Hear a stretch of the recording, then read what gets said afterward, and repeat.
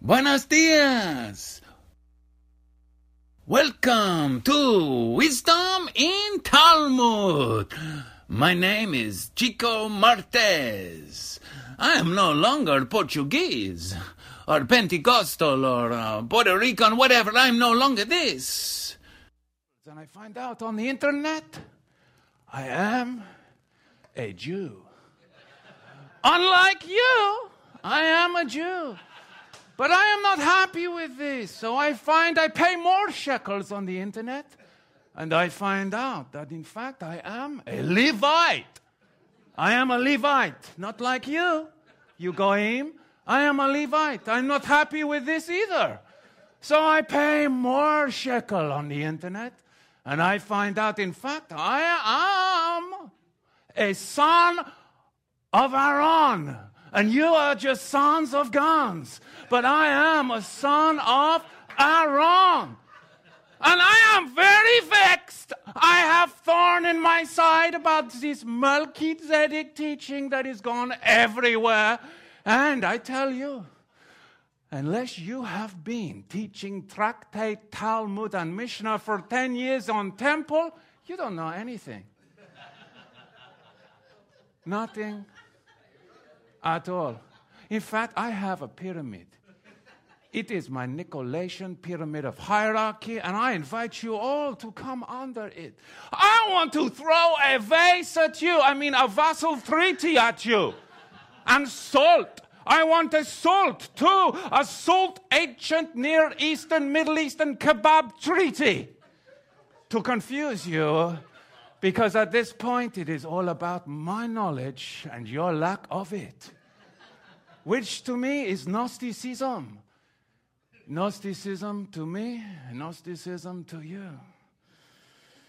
I'm going to speak to a lawyer about this to make sure that I am on the right track. But I think this Melchizedek is a problem. And I am very upset about it. In fact, you can visit me on Google Hangouts, me with my little munchkins. They me big chief, they little chiefs. They support me in everything I do. You have got to stop spreading the Melchizedek. It is too much. Too much. I am desperate at this point, extremely vexed that I am down here at Lumpty Huda's studio.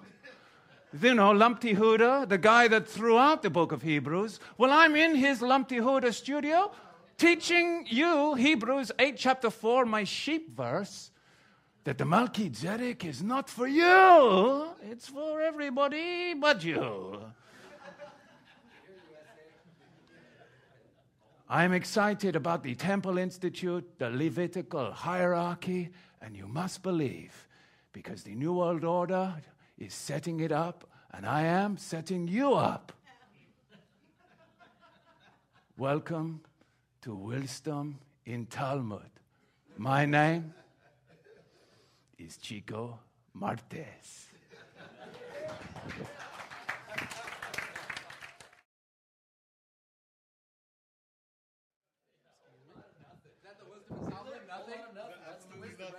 Baruch Hashem Yahweh. You guys needed to be lightened up. Everything is so serious. My goodness. My goodness. Baruch Hashem Yahweh.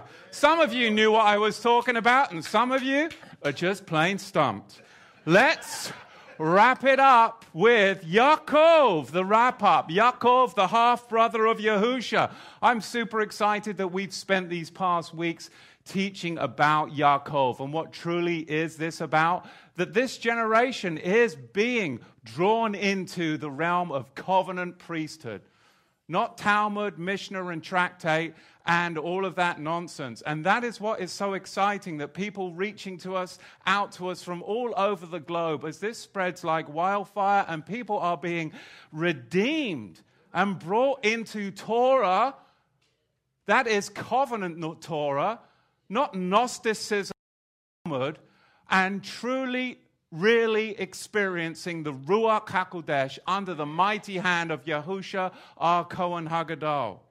And Yaakov knew him more than anyone, his half-brother, Yaakov, under the Melchizedek priesthood. And we know that as he taught this book, that we have gone and spent this time unpacking these past weeks, that this message that he spoke of was to those in the vicinity of Jerusalem, and that he wrote this as a homily.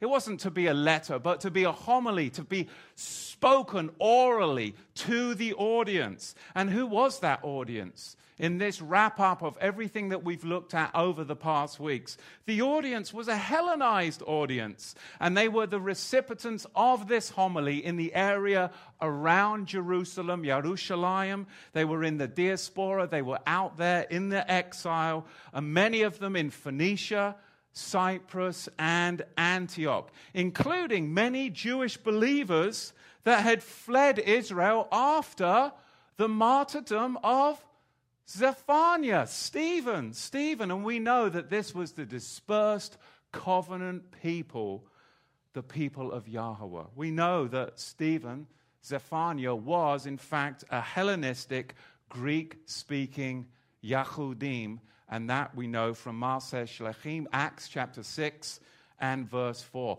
Who was this homily to? This homily was to all 12 tribes.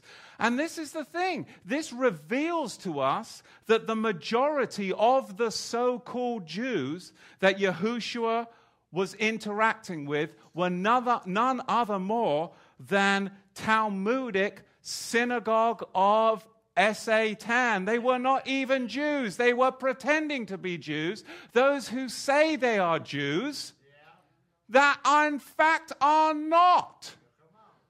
Because we know that the 12 tribes were still in exile. The majority of those in the land were pretending to be Jews, but were in fact not. And this is the same opposition that we are coming up against today in this Melchizedek priesthood. Those claiming to be something that they simply are not. Because the only blood that matters is the blood of the Kohen Hagadol, Yahushua HaMashiach.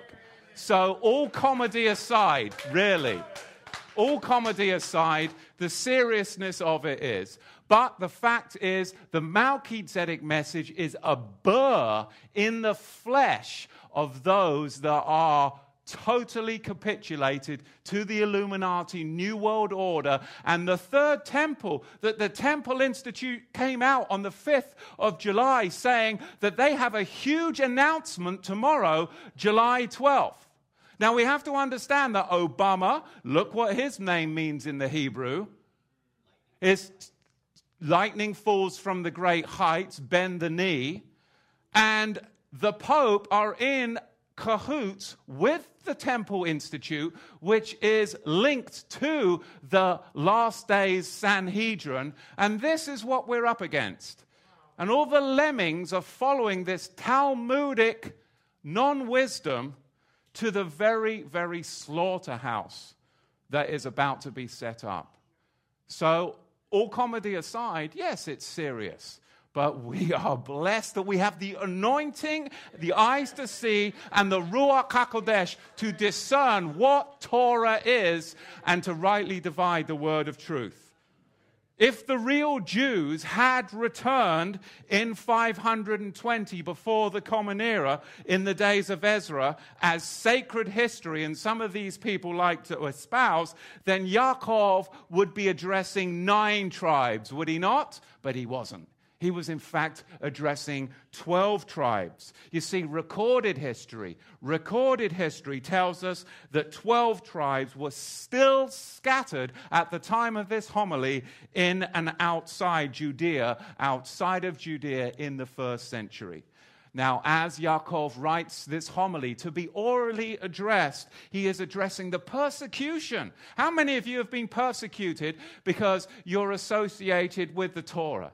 How many of you then get further persecuted because you refine the line and you narrow the road and you become even narrower in your understanding of what Torah is? It is covenant Torah in relation to the Kohen Hagadol, who is resurrected and sitting at the right hand of Yahweh. And you cannot throw out the sheep verse in Hebrews 8:4 to try and be a stumbling block to the Melchizedek priesthood.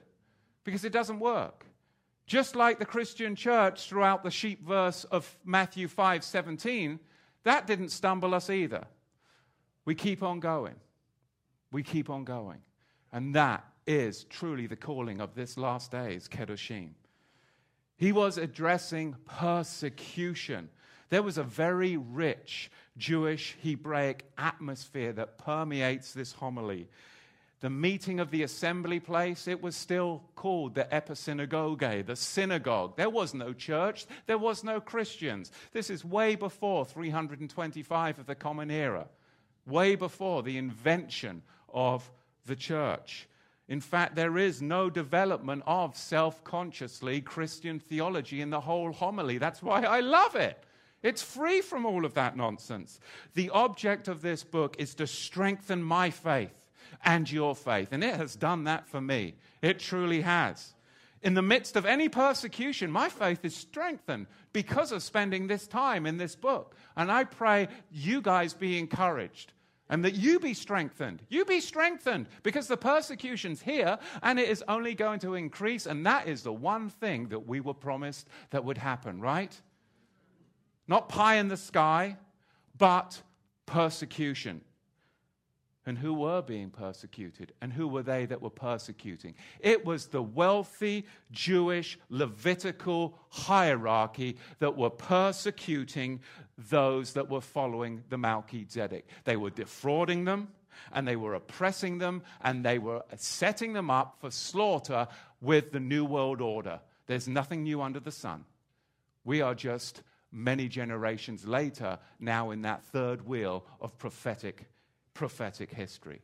The language as we've dealt into these scriptures is very Septuagintal, with only 13 words in the homily of Yaakov that aren't found in the Septuagint, giving the Greek a very, very Semitic feel as you go through this. It's got a very Semitic feel. And we understand that Greek was the international language. It was the language of the dispersion. It was the language of commerce. It was what was this audience was addressed and this homily written in. We need to look and establish what that faith is that is inside of me. That faith is that is inside of you. Chapter 1, verse 3, we are spoken of here as the 5 virtues of emunah. We need to have patience. Number 2, we need to have endurance. Number 3, do you have fortitude? I've got fortitude. Number 4, steadfastness. Number 5, perseverance. And then in the 14th verse of that first chapter, we get into that family tree of wickedness, that family tree. And it is, isn't it? Doesn't it just come down that generational line? The struggles that I have, it's not with the culture. I couldn't care less about the culture. I have no problem with changing culture. That's why I'm over here, right? My struggles are overcoming my family tree. Those deep-rooted things, you know, the way that I heard my parents communicate, the way that I was raised in my house, though I didn't realize it, but now when I have the children and you have your children or grandchildren, that's when you see, well, hang on a minute, that doesn't sound like me, right? That sounds like somebody else in my family. And we need to cut that family tree of generational iniquity at the root.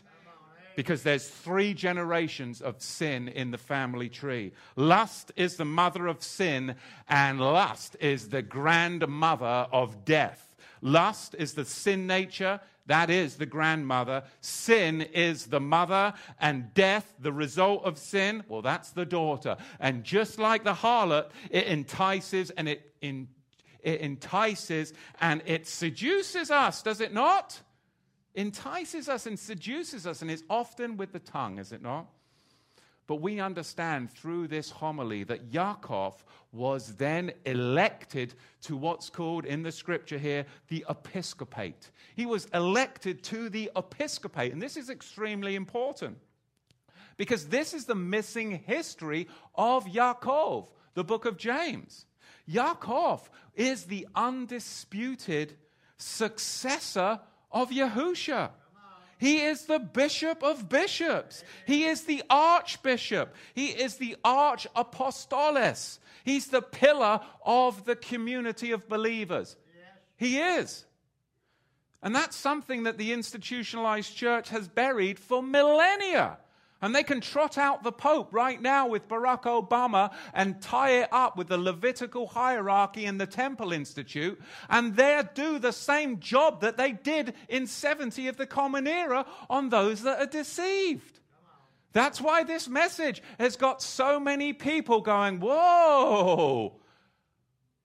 And he who has a blood-tipped ear, you are just drawn. But those that aren't, that are blinded and do not have the Ruach, they go further and further into the wormhole of religion, heaviness, and hierarchy. You start out Portuguese and you end whatever, and you end up a son of Aaron. It begins with a P.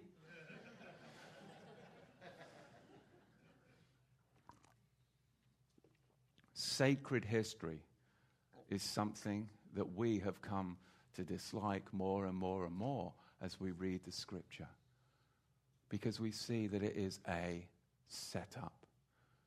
It's historical truth that we're interested in as disciples, as Talmudim, not sacred history, not your little shrines that we can't tackle, but historical truth. And sacred history has led us down the garden path to deception. Sacred history has led us to believe that the Romans burnt down and destroyed the temple in 70 of the Common Era. But historical truth informs us by way of Josephus that it was the Levitical priesthood under Annas that set fire to the temple. So now how's your Talmud, right? It was the Levitical priesthood that set fire to the temple under Annas.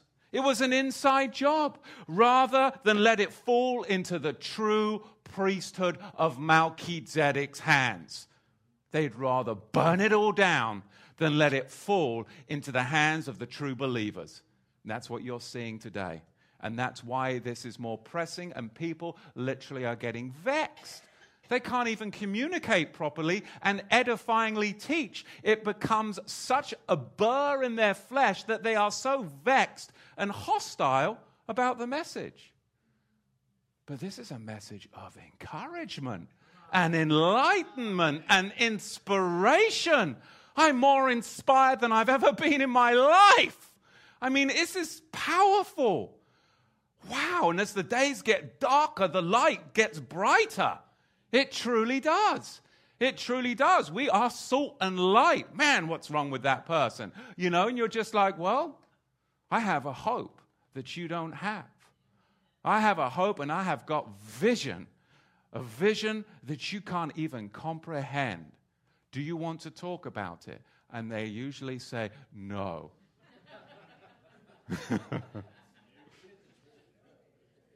The Levites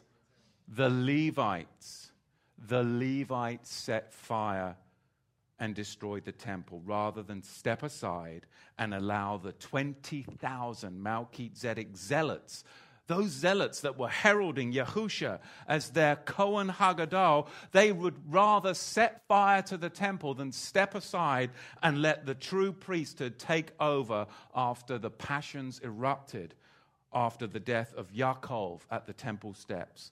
It's recorded that Titus did everything in his power to quench the flames. To quench the flames.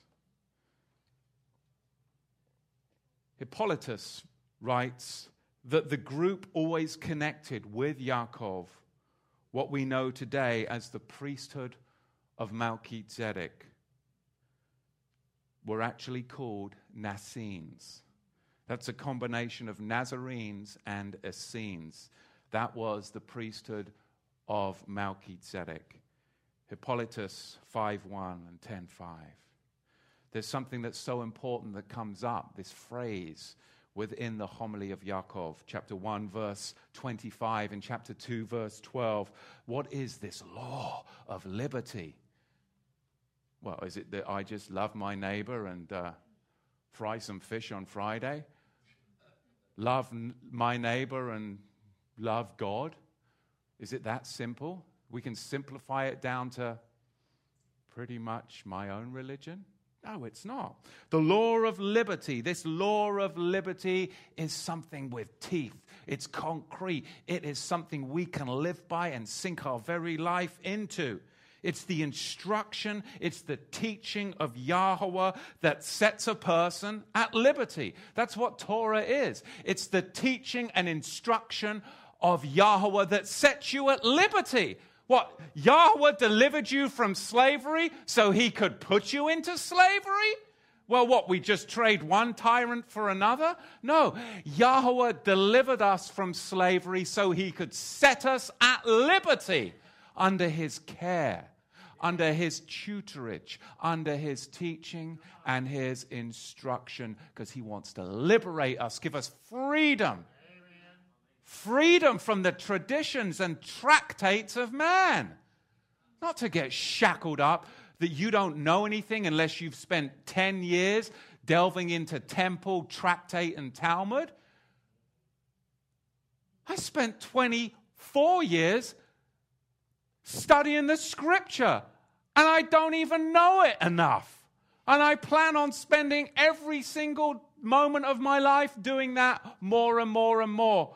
You could spend 80 years studying Scripture, and it's still not enough. But I'd rather be studying Scripture than studying the traditions of men, no matter how Gnostic you may think that is.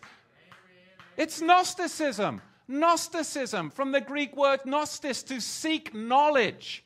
I don't seek knowledge. I seek chokmah, wisdom.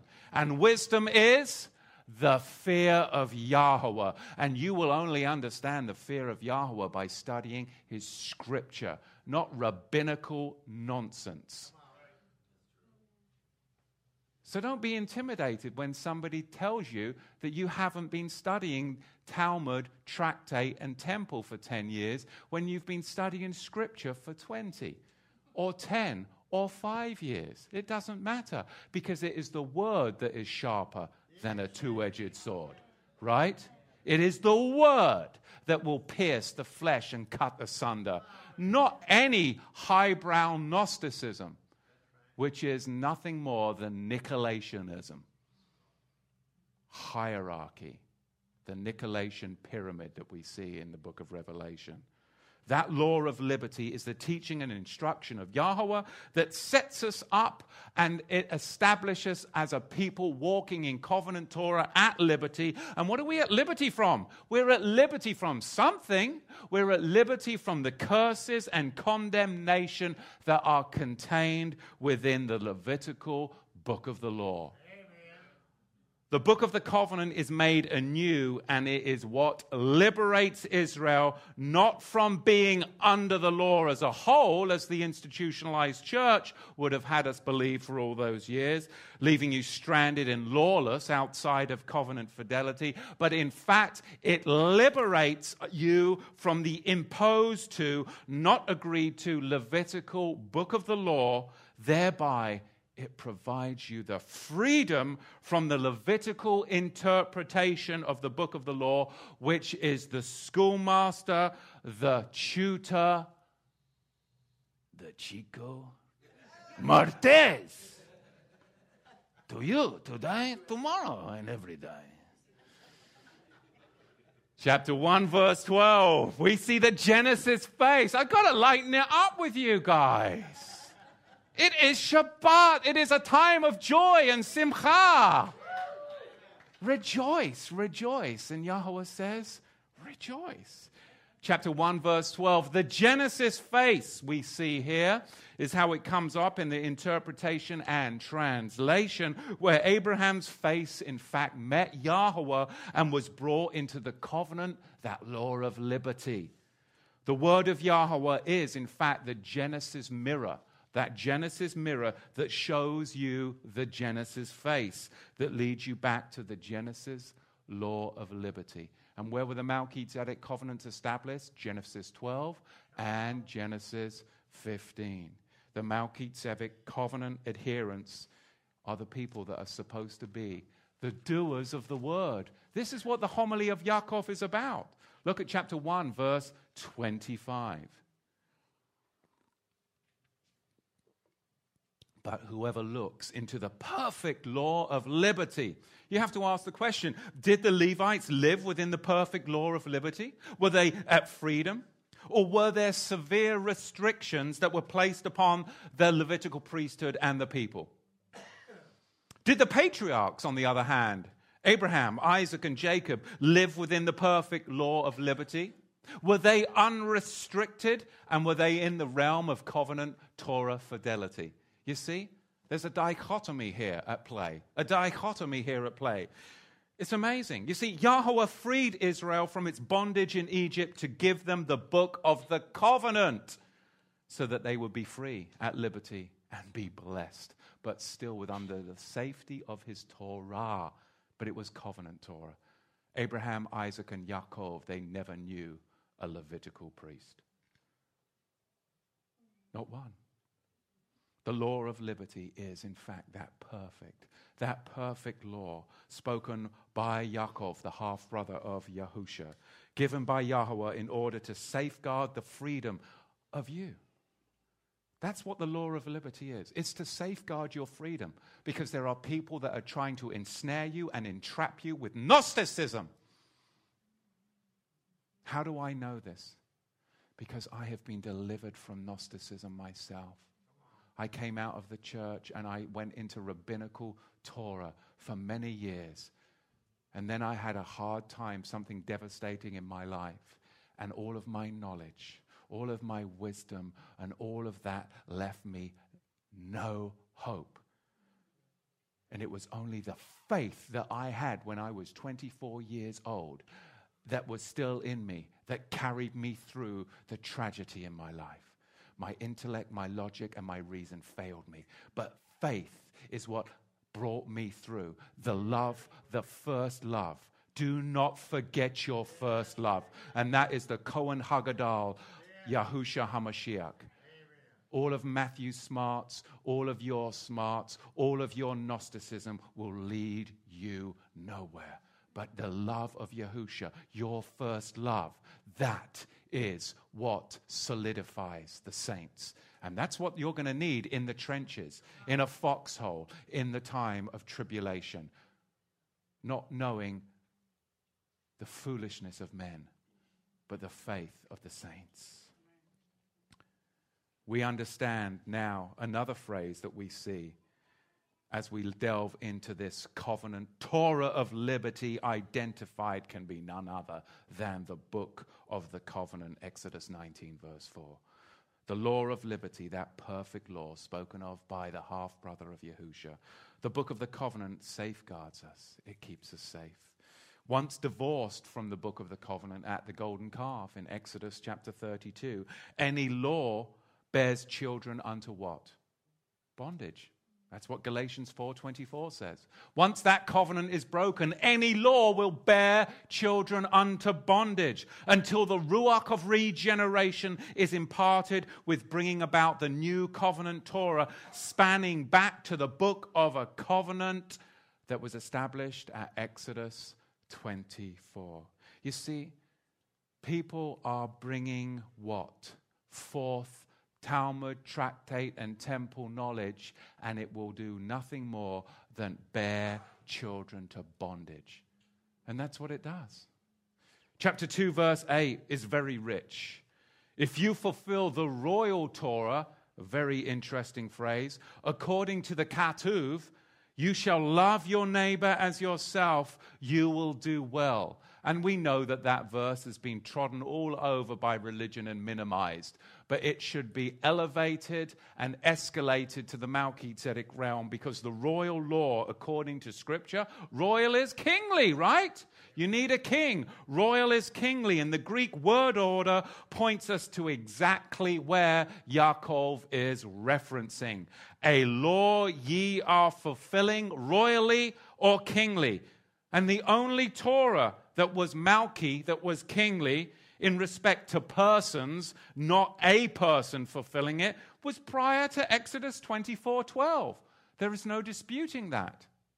Exodus 19, verse 6. And you shall be to me a malchut of Kohanim, a kadosh nation. That's kingdom Torah. The Greek word order establishes that the background for Yaakov's teaching is, in fact, the book of the covenant, which provided the Torah's true standard of righteousness as lived by the patriarchs, and it was made anew by Yahusha's death and the ratification of the Melchizedek priesthood.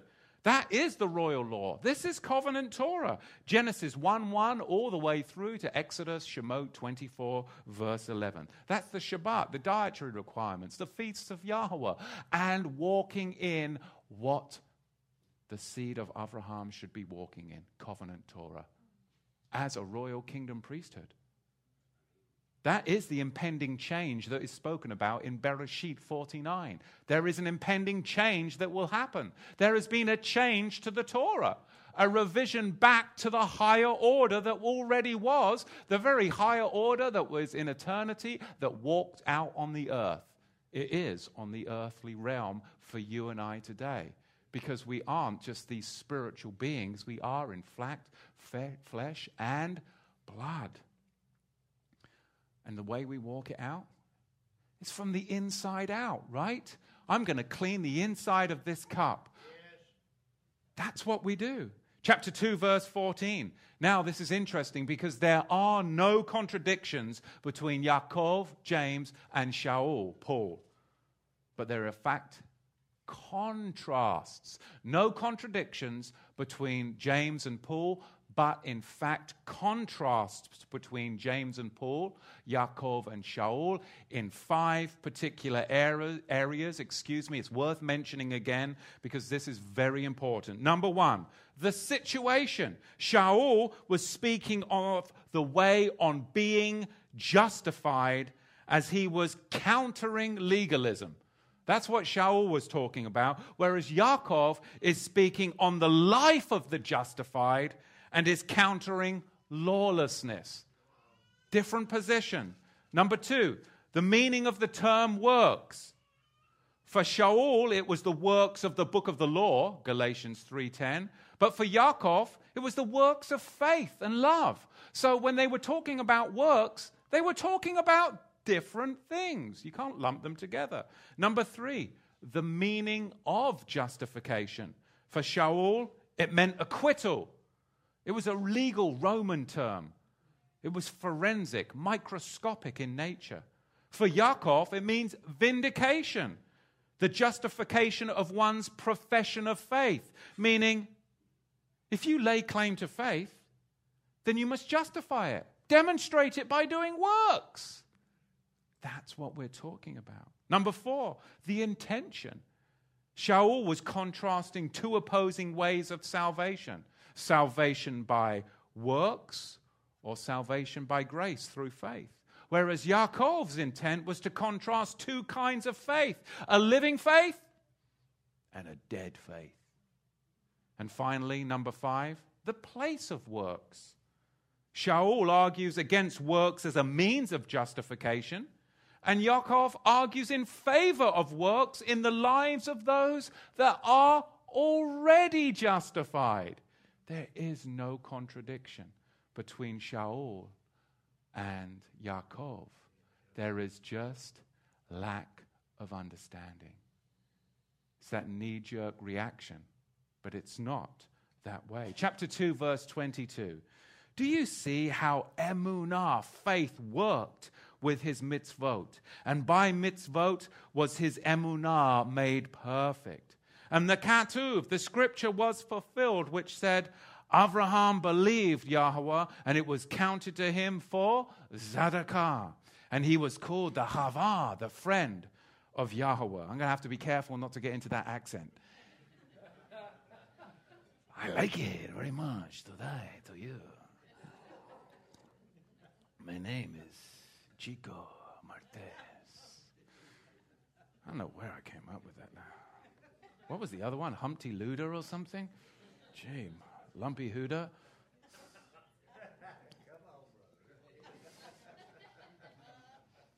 I love you, brethren. You support me. You're going to get it too. We know from the scripture that Abraham was already a believer in Bereshit 12, in chapter 12 of Genesis. This was the inception point of the Melchizedek covenant, meaning his justification was then verified by Yahweh at Genesis 15. That was when his justification was verified. He was already a believer in Bereshit 12, but at Genesis 15, his justification was verified. This is what we see. The covenant between the pieces. This demonstrated that salvation is wrapped up within the covenants of promise.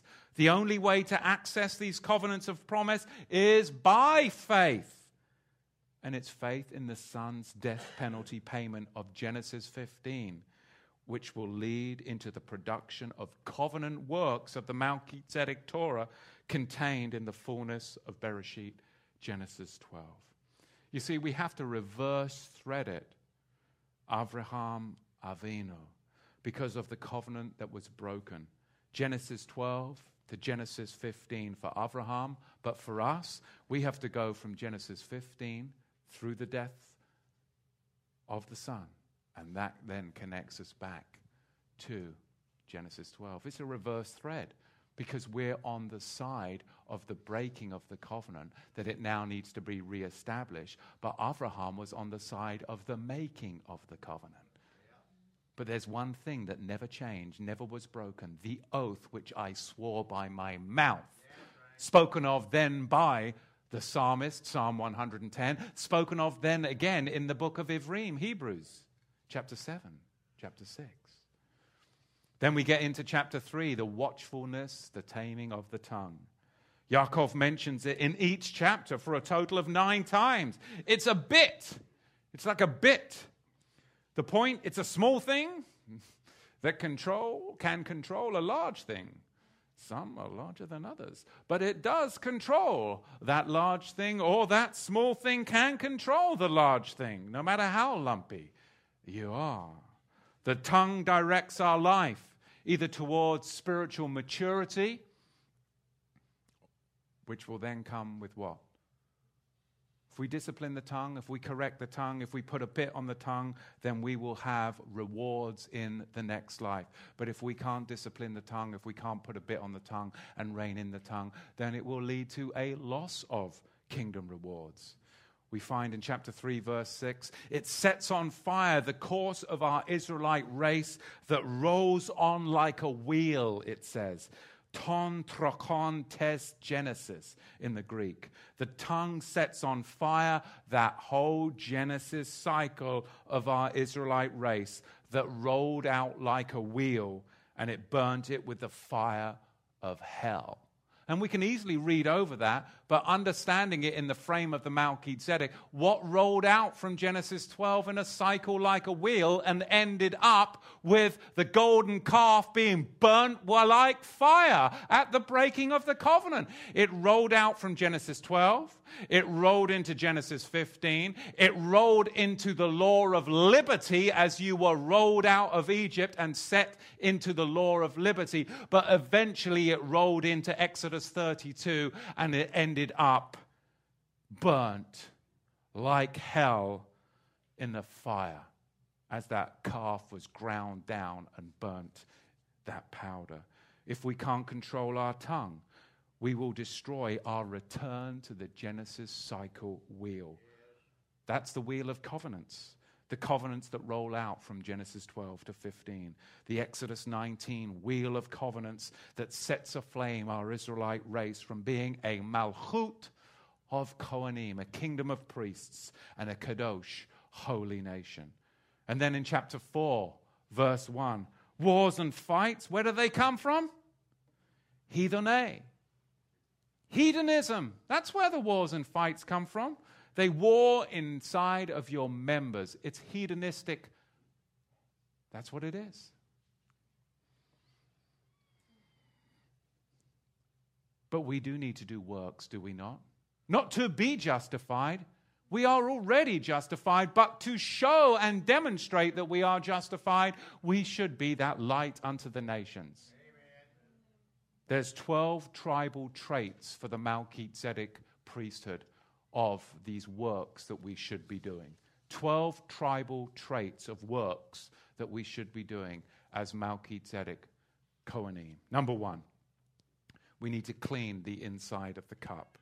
We need to build our own tabernacle from the inside out. Cleanse your hands and purify your hearts, you filthy sinners. Yaakov, James chapter 4, verse 8. We're not supposed to be cleansing a New World Order temple for the Illuminati. Those that are doing that are in their flesh and carnal and not doing the work, which is an inner work to demonstrate to an outer decaying world. Number two, we have to hate the world and align our life, our tongue, and our practices with the kingdom of Yahweh. 1 John chapter 2, verse 15. Number three, we need to remove idols and idolatry from our houses, our lives, and worship Yahweh the way He commands us to worship Him. Not in the ways that religion would have us worship Him, that the pagan nations have adopted, but worship Him at His Moedim. We need to take a second look at the second and fourth commandment. In fact, I think I have a teaching entitled that's worth looking at. Number four, we need to abnegate venereal compulsions.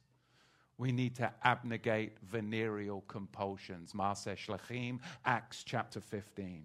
We need to abnegate nidar and meats which are tameh, unclean, and have blood in them. Acts chapter 15. Number six, we need to lay Torah study and Shabbat keeping piety down as the foundations of our scriptural studies before we attach to foreign doctrines. Maaseh Shlachim, Acts chapter 15. Number seven, we need to pay attention to those within the faith that are unable to care for themselves because of either sickness, poor health, or spouses or parents may have died or abandoned them. Yaakov chapter 1, verse 27. Number eight, we need to align ourselves vertically with Yahweh and horizontally with man. Shemo, Exodus chapter 20. Number nine, we need to acknowledge the true name and nature of Yahweh privately and publicly as the Elohim who sets man free from the captivity of sin. Shemo, Exodus chapter 20. We need to declare His name, and it isn't the Lord, and it's not God. God's on the back of my dollar bill, and I don't serve Him. Do you? His name is Yahweh. It's not the Lord. Islam knows the name of their moon deity, and we need to declare the name of the one true Elohim. Number 10, we need to live and operate in the kingdom realm of honor, presenting ourselves as a living sacrifice, honoring the king at his feasts, honoring the king at his festivals. Maaseh Shlachim, Acts 15, Shemot 20, and Romia 12. Number 11, don't fall prey to the works of the flesh under the book of the law, but align your life under the Melchizedek Torah, the covenant of the Ruach. Galutia 5:18. And finally, that 12th tribal trait of works that the Melchizedek priesthood should be performing is walk out the Melchizedek mountain oration. That's the Sermon on the Mount. We need to walk it out. Matthew 5-7. That needs to be our life. We walk it out. How do you begin to walk out these priestly works? By being immersed in the Melchizedek priesthood, being released from the curses of the book of the law. And it's been an honor and a privilege over these past 2-3 years to immerse more people at Mikvaot than I've ever done before. And the joy and the change, whether it's been at Passover, at Sukkot, at Shavuot, we have been in the waters, Ma'im Chaim. No chlorinated New World Order swimming pools with fluoride for this people. Right? Man, I remember going to a conference one time and they're all doing it in the pool. And I'm like, what are you doing? Oh, we're getting mikvahed. What, in chlorine? I mean, it is Mayim Hayim. We understand that we live in Yahweh's realm and that it is a realm where we are living in electromagnetic frequencies, and the very trees, the very stones will cry out. There is something that we don't understand about his creation. We need to embrace it. Move away from fluoride in the toothpaste and fluoride in the tap water. We need to move away from that so that we can get off of the chemtrails, get off of the pharmakia, and embrace healthy living by keeping his commandments. You know? No more Hawaiian. What are those things they do over there? What? Luau's. Yeah, how do you know? Well, you were pretty easy to... All right, I got what you bloody luau.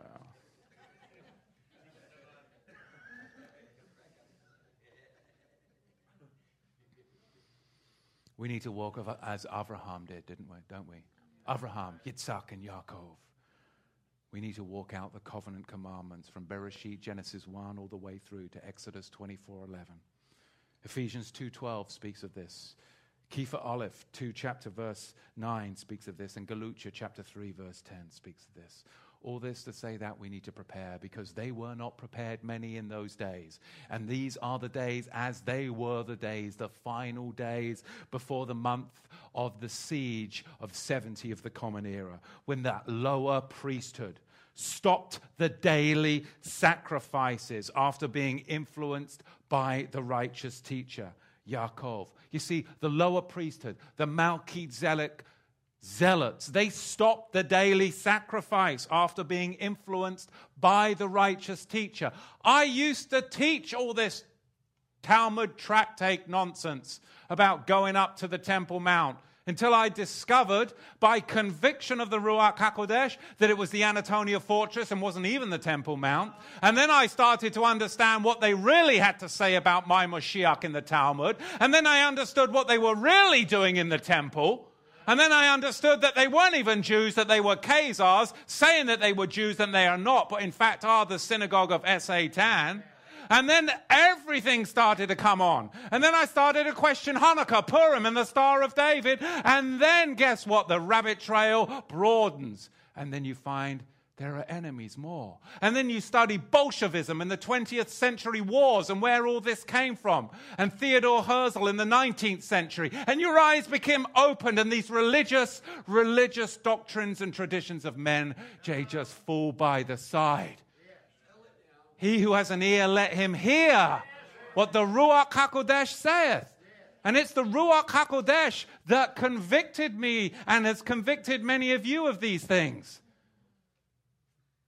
But you have to be willing to sacrifice sacred history on the altar of truth to find historical truth. That's what you have to do. Because, like the Melchizedek zealots, they stopped the daily sacrifice because they were influenced by the half-brother of Yahusha. They woke up and they stopped it.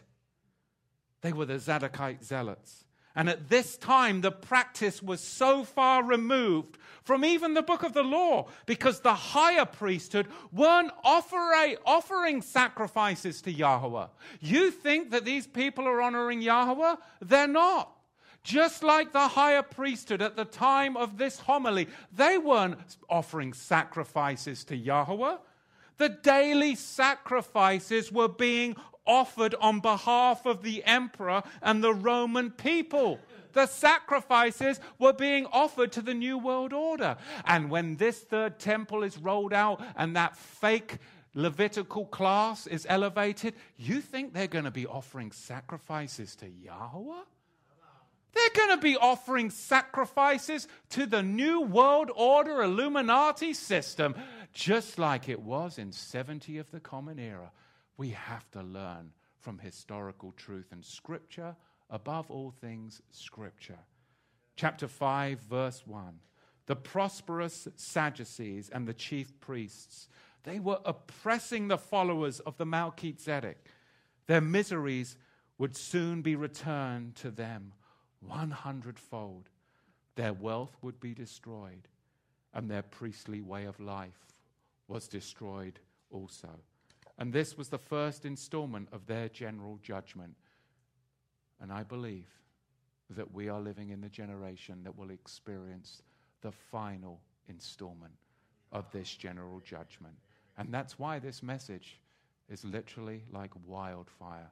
And those that have an ear, hear what the Ruach says. And those that don't are blinded, and this message becomes a burr in their very side. And you can see it. You can see the tension, the animosity, the irritation. But people want to be inspired. They want to be set free. And they want the hope when this dark world is encroaching. And that is the message of the Kohen Hagadol of the order of Melchizedek. He is my hope. He is your hope. And he has set you up to be a Malchut Kohanim, a kingdom of priests, to minister to those that are lost and dying in the nation. And you have the power. You have the authority under Yahusha, your Kohen Hagadol. For there is no male or female, slave or free, but you are all one in Yahusha HaMashiach. And Rav Sholiach Shaul, and I'll close with this, said, give heed to no genealogies. Selah. Selah. Amen? Questions, comments, the wrap-up on Yaakov. I mean, what a blessing. I love the word of Yahweh. What a blessing. Do we have Oneg? That was last week. All this makes me hungry. Baruch Hashem Yahweh. Let's close in prayer. Abba, we thank you, Abba. We thank you, Abba, for the likeness, Abba, that you have brought into the Kedoshim, into the congregation, Abba. We thank you, Abba, for the power and the testimony of your Ruach HaKodesh in all of us, Father. We thank you for the healing and the anointing, Abba, that you've put upon the brethren here. Father, what a blessed time to look out and see all these faces excited and, Abba, renewed and inspired. Abba, what a generation. Go out now forth in power and mighty, mighty speaking of the word of Yahweh into the lives of those that are lost. We thank you in Yahusha's mighty name. Amen. Amen. Amen.